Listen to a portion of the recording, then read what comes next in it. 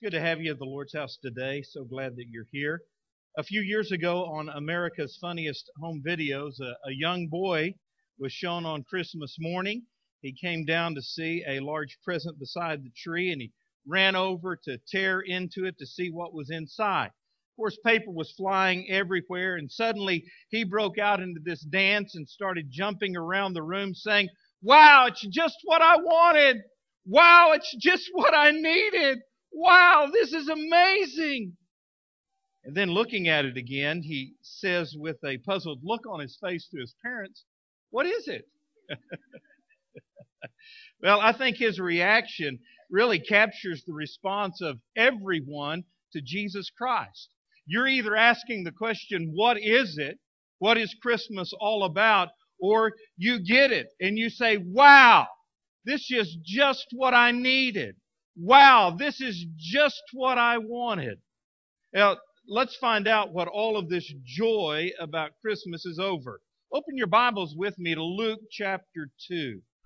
We see joy all over the biblical account of the birth of Jesus Christ. Last week we learned that there was joy in Mary's life in serving God.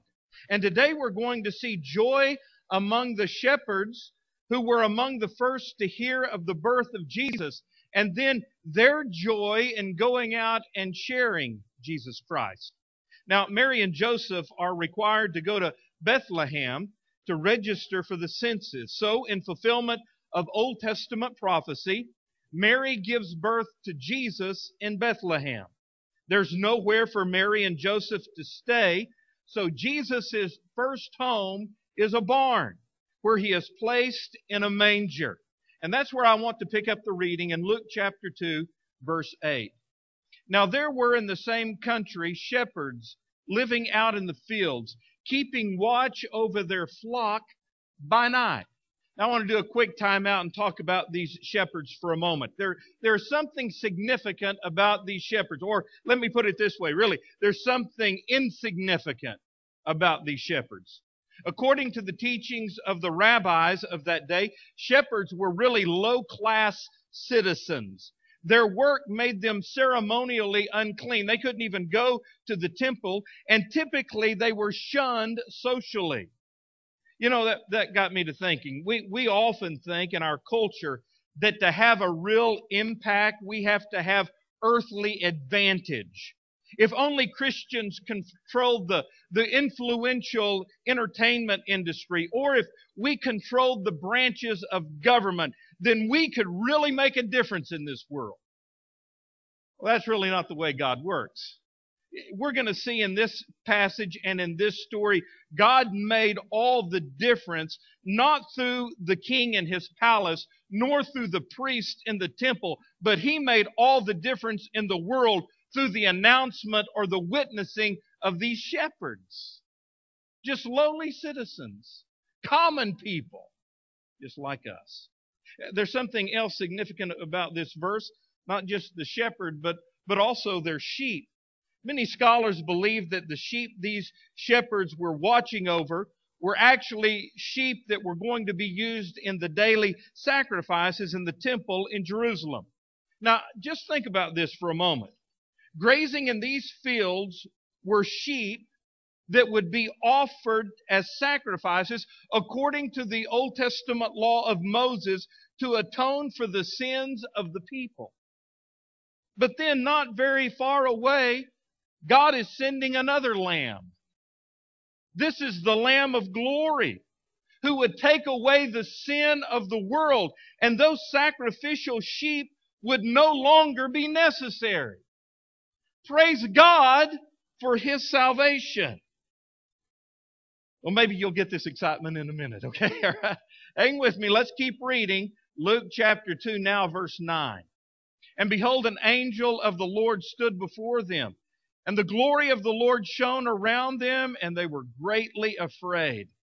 Then the angel said to them, "Do not be afraid, for behold, I bring you good tidings of great joy, which shall be to all people. For there is born to you this day in the city of David a Savior, who is Christ the Lord. And this will be the sign to you. you will find a babe wrapped in swaddling clothes, lying in a manger." And suddenly there was with the angel a multitude of the heavenly host, praising God and saying, "Glory to God in the highest, and on earth peace, goodwill toward men." So it was, when the angels had gone away from them into heaven, that the shepherds said to one another, "Let us now go to Bethlehem and see this thing that has come to pass, which the Lord has made known to us."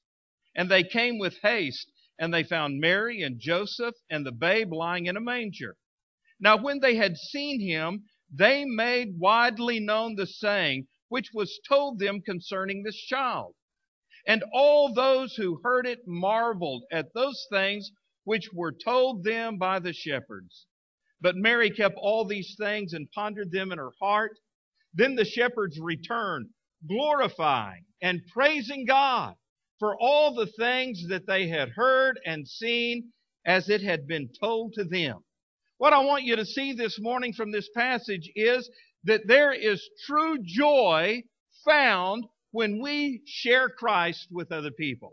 Now, before I get into my actual sermon outline, let me give you 3 quick bullet points about the joy that is found in sharing Christ. Are you with me?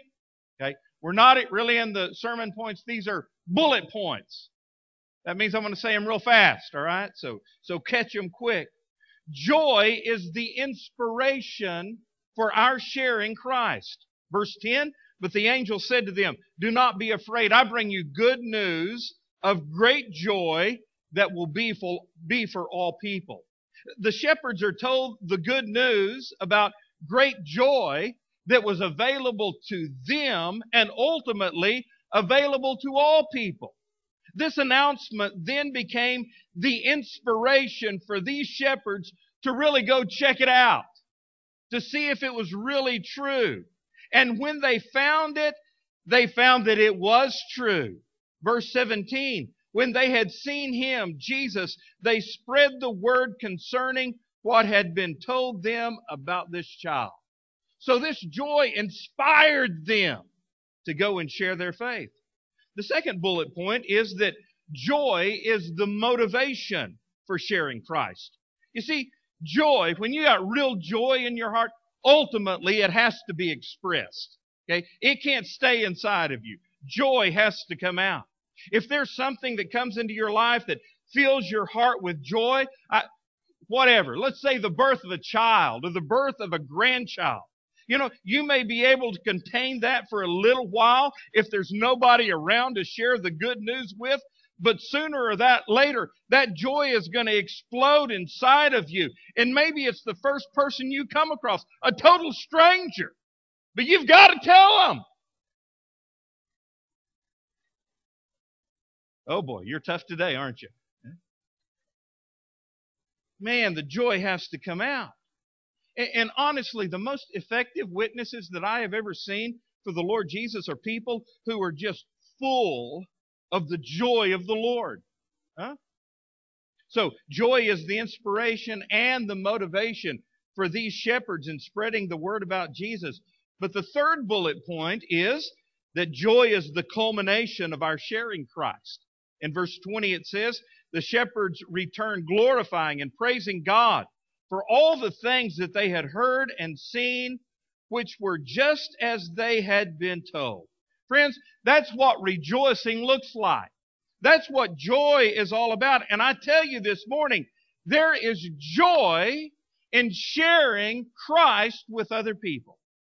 And there is even greater joy when you see these people you share Christ with come to faith in Christ and believe in Christ. And their life is filled with the same joy that you have in your life. Now, let me go back to my shepherd friends just for a moment.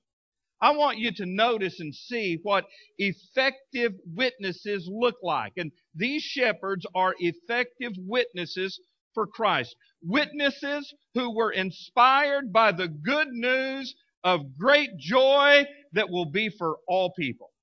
Witnesses who discovered joy and then shared that good news with others. Now, there's a bit of irony in this story. Remember that shepherds were not highly esteemed by other Jews. In fact, the rabbis of that day considered most shepherds to be religious outcasts. On top of that, their testimony was not even admissible in a court of law. That may have been true about the courts in that day, but these shepherds really were great witnesses. A witness is simply someone who knows something and then says something. Okay? That's it. A great witness knows something and then says something. So I'm ready for my outline. Guess how many points I have? 2. It's about a great witness. They know something and they say something. I'm going to go back to kids' church here, all right? Number 1, a good witness knows something. These shepherds knew something. Why? Because they had been told something. Remember what they had been told? Verse 10, the angel said to them, "Do not be afraid. I bring you good news of great joy that's going to be for all people." Huh? And then the next verse tells us what that great news is. Verse 11, "Today in the town of David a Savior has been born to you. He is Christ the Lord." Now notice the 3 important names given to this child. Names reveal something about the character and nature of the one being named. And his names, the names of Jesus in this verse, represent all that we need for him to be in our behalf. And Dr. Luke here is piling title upon title to demonstrate just how magnificent this child really is. The first name spoken of is Savior. Today, in the city of David, a Savior has been born to you. This tells us something about his deliverance. The angel announced this earlier to Joseph about Mary and the child. Luke 1:21, "She will give birth to a son, and you are to give him the name Jesus, because he will save his people from their sins." He's Savior. You know what? We all need that. Every one of us need to be saved from our sins. Why? Because we're all sinners. For all have sinned and fallen short of the glory of God. That's one thing we all have in common. All mankind. We're all sinners. For all have sinned. But He came to deliver us. We need to be saved from our sins. And Jesus is the only one who can do that, because He is the only one qualified to do that. I preached a funeral sermon yesterday, and I said in my funeral sermon that Jesus Himself said, "I am the way, the truth, and the life. No one can get to the Father. No one can go to heaven except that He come through me," Jesus said. Jesus is the one to deliver us. Jesus is our Savior. He's the only one qualified to save you from your sins. And we know that because of the other two names He was given in this verse. Not only is He Savior, but number 2, He's Christ. Today in the city of David, a Savior has been born to you. He is Christ. That tells us something about His destiny. The word Christ literally means Messiah, or the anointed one, spoken of repeatedly in the Old Testament prophecies. It was His destiny to be our Messiah. He is the anointed one from God, sent from heaven to save us from our sins. Number 3, He's Lord. He is Christ the Lord. This tells us something about His deity. He is born Lord of all. He is born already possessing supreme, supernatural authority over all mankind. Jesus was Son of Man, born of a virgin, but He was also Son of God. He was both God and man at the same time. The only one able to save you from your sins. Jesus died to take away our sins. He arose as Lord to give us life. And that phrase, Jesus is Lord, is a very important phrase in the Christian faith. It was the public confession of faith and even a baptismal formula of the early church. There is power in the phrase, Jesus is Lord. So say that with me. Jesus is Lord. For unto you this day in the city of David is born a Savior. He is Christ the Lord. So the shepherds knew something because they are told something. But they come to know it in a more personal, intimate way. This knowledge that they have been told about becomes first-hand knowledge. Verse 15, they said, hey, let's go to Bethlehem and see this thing that has happened, which the Lord has told us about. So they hurried off and they found Mary and Joseph and the baby who was lying in the manger. And they became witnesses. In fact, they were witnesses of all the mystery that was unfolding in the manger in Bethlehem. Now, folks, really, when you step back and think about it, this is pretty amazing. God didn't let kings and potentates come to that little manger and see baby Jesus. He let the lowliest people on the planet be the first witnesses of His great miracle. That is amazing. And it says later that everything was just as they had been told it would be. In other words, it was true. They witnessed this. Exactly what the angel said was there in living proof. It was all true. That just leads me to believe it. It's not enough just to hear the good news. You've got to believe it. You have to experience it personally. If it's really true, and it's going to be true for you, you need to experience that truth. You've got to believe. You have to believe. You can't ride to heaven hitched to somebody else. And it's fantastic that your grandmother was a church-going Christian. Hallelujah. You know what? You're not going to get in on her signature. You have to believe. So a good witness is one who knows something. And these shepherds know something. They've not just seen it and heard it. They've seen it, they've heard it, and they believe. And they responded in faith. You see, having discovered the truth about Jesus, this joy that is inside of them inspires them to do the next thing. I've already said a good witness knows something. But number two, a good witness says something. I don't know if you've ever been called on to do this, but a couple of times in my adult life I've been called on to be a character witness. Now, obviously, I was called on because I knew something. I had some first-hand knowledge. And if I did not possess that first-hand knowledge, my testimony would just be thrown out as hearsay, not real evidence. But I had first-hand knowledge of that person. However, I am not a complete witness if I just know something.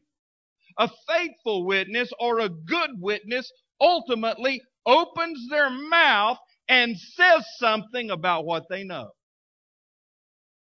And that's what these shepherds do. They made known to everyone that they came in contact with what they had been told, what they had seen, and what they experienced. Verse 17, when they had seen Him, Jesus, they spread the word concerning what they had been told about this child. You see, church, just seeing the baby Jesus in the manger is not enough. The scene had no meaning without the explanation that the angels had already given to them. So when they go out to spread the word, they talk about what they had been told about.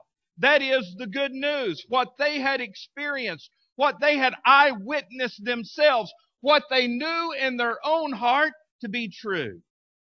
After seeing the baby, the shepherds were the first messengers to proclaim the arrival of the Messiah. They spread the word. They couldn't keep the joy inside them. They had to speak the truth. Verse 20, the shepherds returned, glorifying and praising God for all the things that they had heard and seen, which were just as they had been told.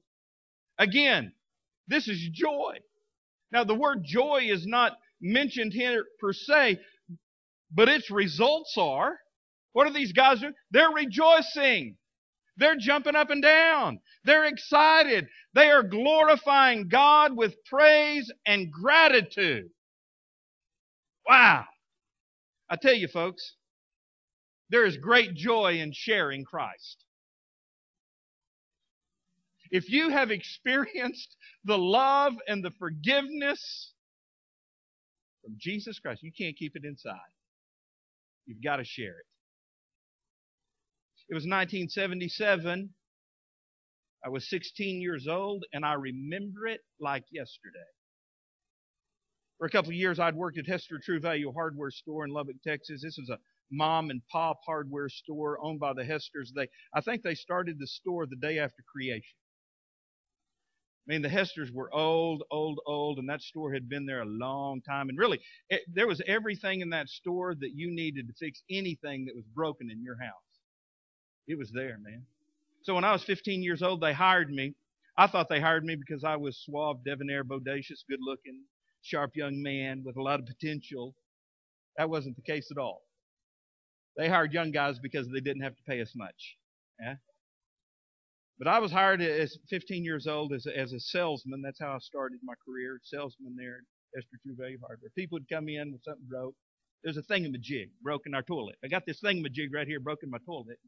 And so that's over on aisle 4. Come over here and I'll show you where it's at. And I take them over there and show them on aisle 4 what it was. And I tell them how to fix their broken toilet with this new part. Mind you, I'd never done it. I'd never fixed that before. But by working at the store and hearing the stories and listening to the other people, I could tell people how to fix things. I was expert at it.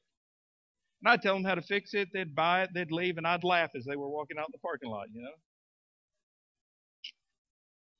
Well, actually, let me go back. I did this job through DECA, Distributive Education Clubs of America. I'd go to school half a day, work half a day. Yeah, I'd get out of school at 11 o'clock, and I'd go to work. Work until 6 o'clock, work all day Saturday. Let me tell you, it was rough when I was a kid. My dad told me if you want a car, boy, you're going to have to pay for that car. You're going to have to pay for your own gas money. I'm not going to pay for you to go out on a date. You got to pay. So I worked my fingers to the bone.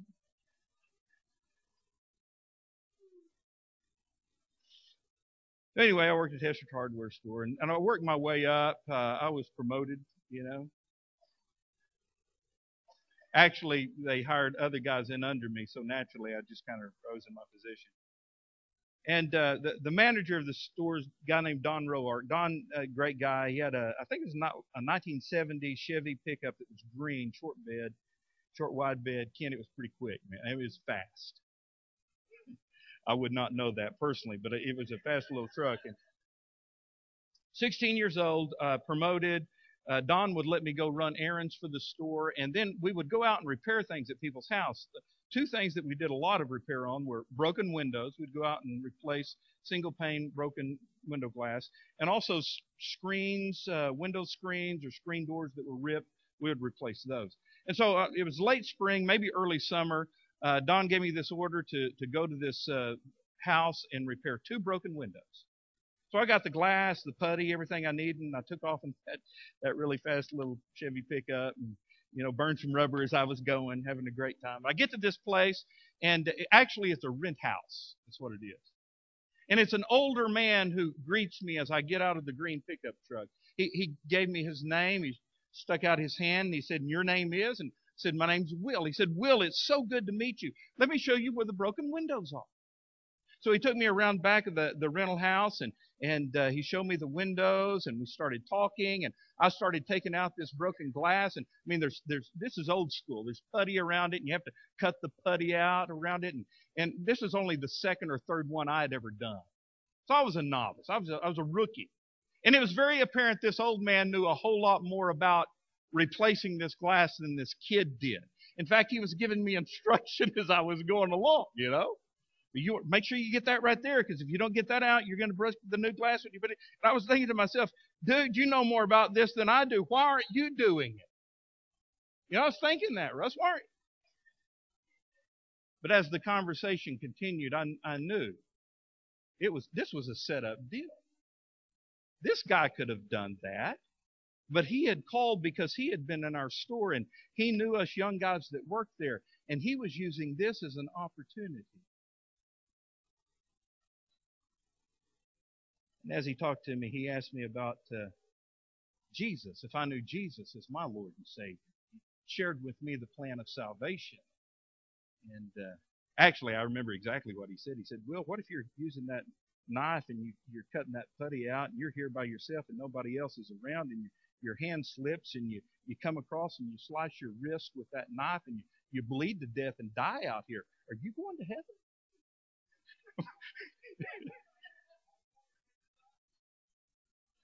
But you know what? He wasn't confrontational and he wasn't mean-spirited about it. He genuinely cared. And I said, yes, sir, I know I'd go to heaven because you see, I'm a Christian. Really? He said, well, Will, tell me about it. When were you saved? And so I got to share with him my salvation experience. And then I told him that, you know, when I was 11 years old, God called me to preach, and I'd already preached some. And tears started rolling down this old man's cheek. He was so thrilled and so excited.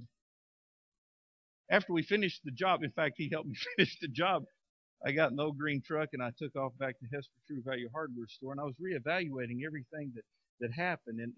And really, 16-year-old kid, I was sitting there amazed at this old man.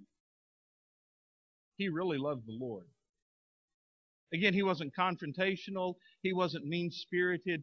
He really cared about me. He really loved the Lord, and he really wanted to share the joy of salvation. I've thought many times back on that. I've wondered, you know, the guy's dead now, no doubt about it. He's in heaven. But I really Jason, I wonder how many people he took to heaven with him. How many people he shared Christ with that believed.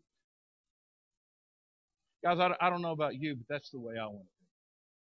You know, Jesus has dramatically changed my life. He changed the course of my life. We had drug court here on Friday. Great event. Record number of graduates.